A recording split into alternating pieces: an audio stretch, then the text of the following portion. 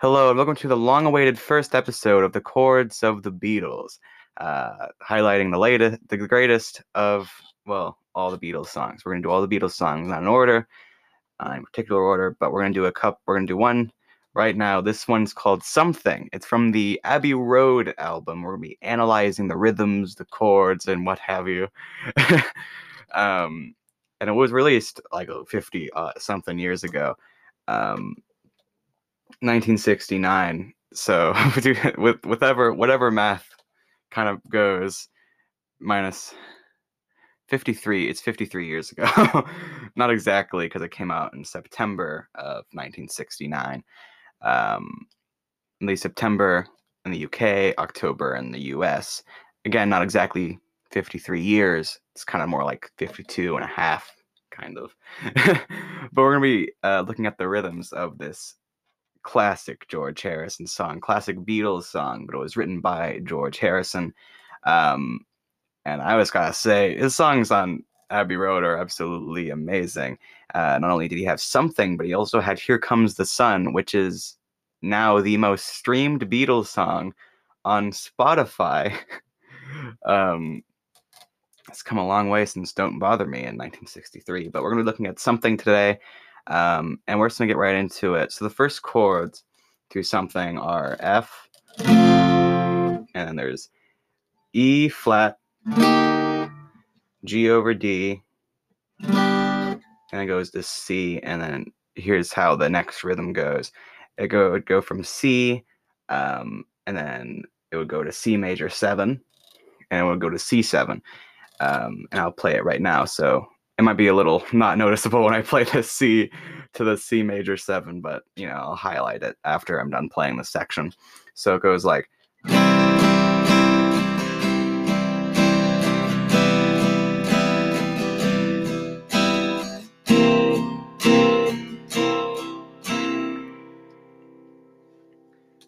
And that was the chord. So C is like C major 7. It's a little less noticeable switching from C, but it's still a cool change. And C7, just like that. It's a little more noticeable. I don't know how much it's picking up on the microphone, but So yeah. And this is a cool example of something the Beatles do a lot. It's like a cool chord progression where the chords are how do I say it in a way that makes sense? Because I was gonna say decreasing, but that's not what it's called. Basically the chords are kind of I'm gonna say going down. If you're a guitarist, you're screaming at me. But if you're not, you might know what it means. C major 7 and C7 are all matters of the C chord. And then after the C7, it would go to the F, and it would go to F over E, like that. And it goes to D, which it goes from D to D7 to G, like.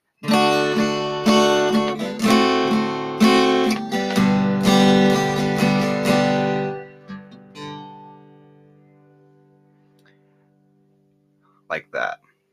And it's all instances of the same chord played over a certain amount of time.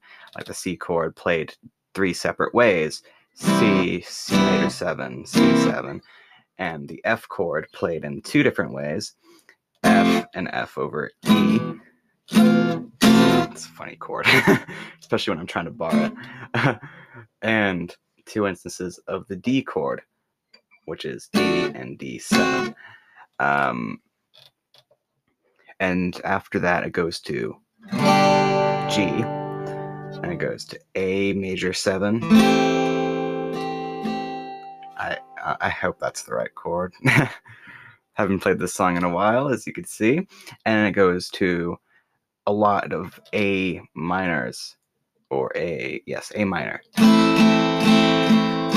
So as you might have heard in the intro, but I'll play it again. It goes from A minor to A minor over major 7, Hope that's how you say it again.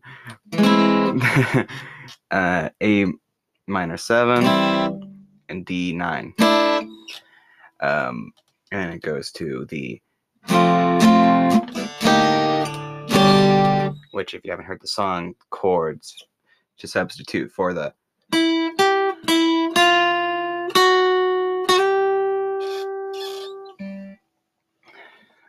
for that part, which is like the solo bit, not really the big solo bit, but a solo bit in the song.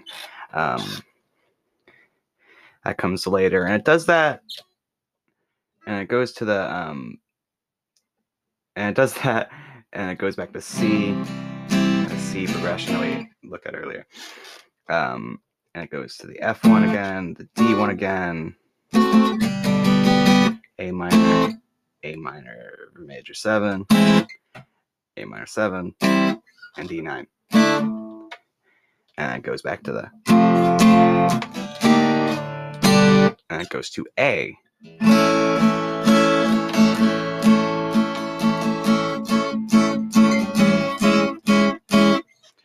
And I think there's two ways that you can play this next chord if you want to. You can play it like this. This is the C sharp minor over G sharp, which I bet you could play it like this, or you could play it on the 4th fret, kind of barred like that. Both ways sound cool. Here are them both ways. Here's the unbarred version. And here's the barred version. Playing the barred version because I don't know how much you can hear on the microphone, but you can play it either way. And it goes to F sharp minor 7.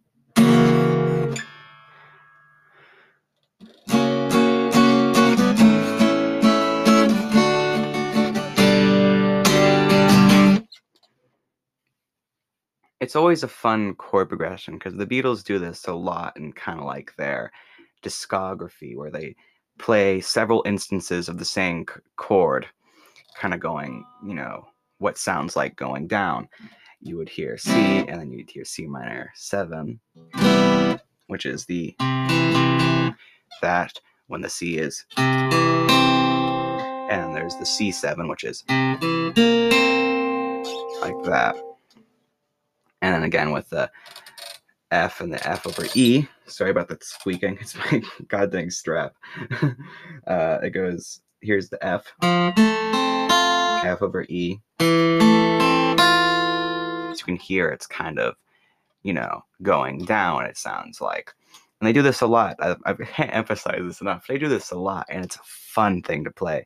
And a more common instance is the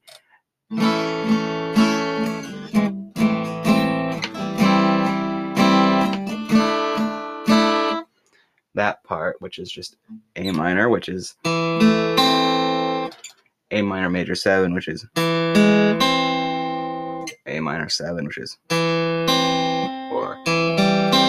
and D7, which is 2. And then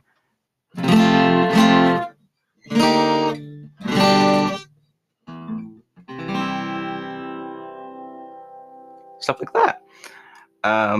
The entire song is basically just around that chord progression. To do a good song, you don't need a humongous chord progression. The Beatles never had a humongous difference in chords unless they had put two songs together in concept. Like You Never Give Me Your Money is a lot of different chord changes.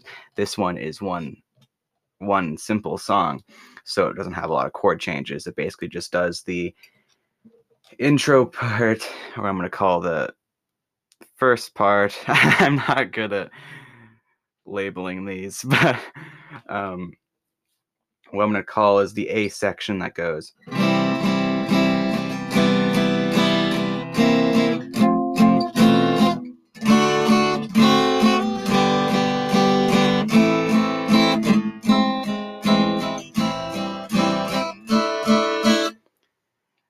And I'm going to call this next one the C section, which, or part of the B section, but before the C section, let's call it the C section because it's basically where things change, and it goes into the, chorus bit, I'm gonna say, I don't know if it's really a chorus. It might just be a verse, but who knows.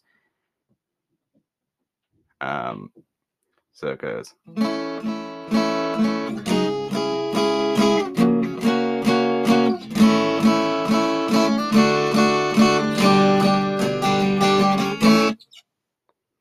Like that. And that's basically this entire song analyzed. Thank you for listening to the first episode of this awesome podcast that you've been waiting so long to hear. It'll honestly go up in production. This is just the first pilot episode, technically, so, first of many to come. Thank you for listening to I'll get something done. It's fine. I'll find an outro.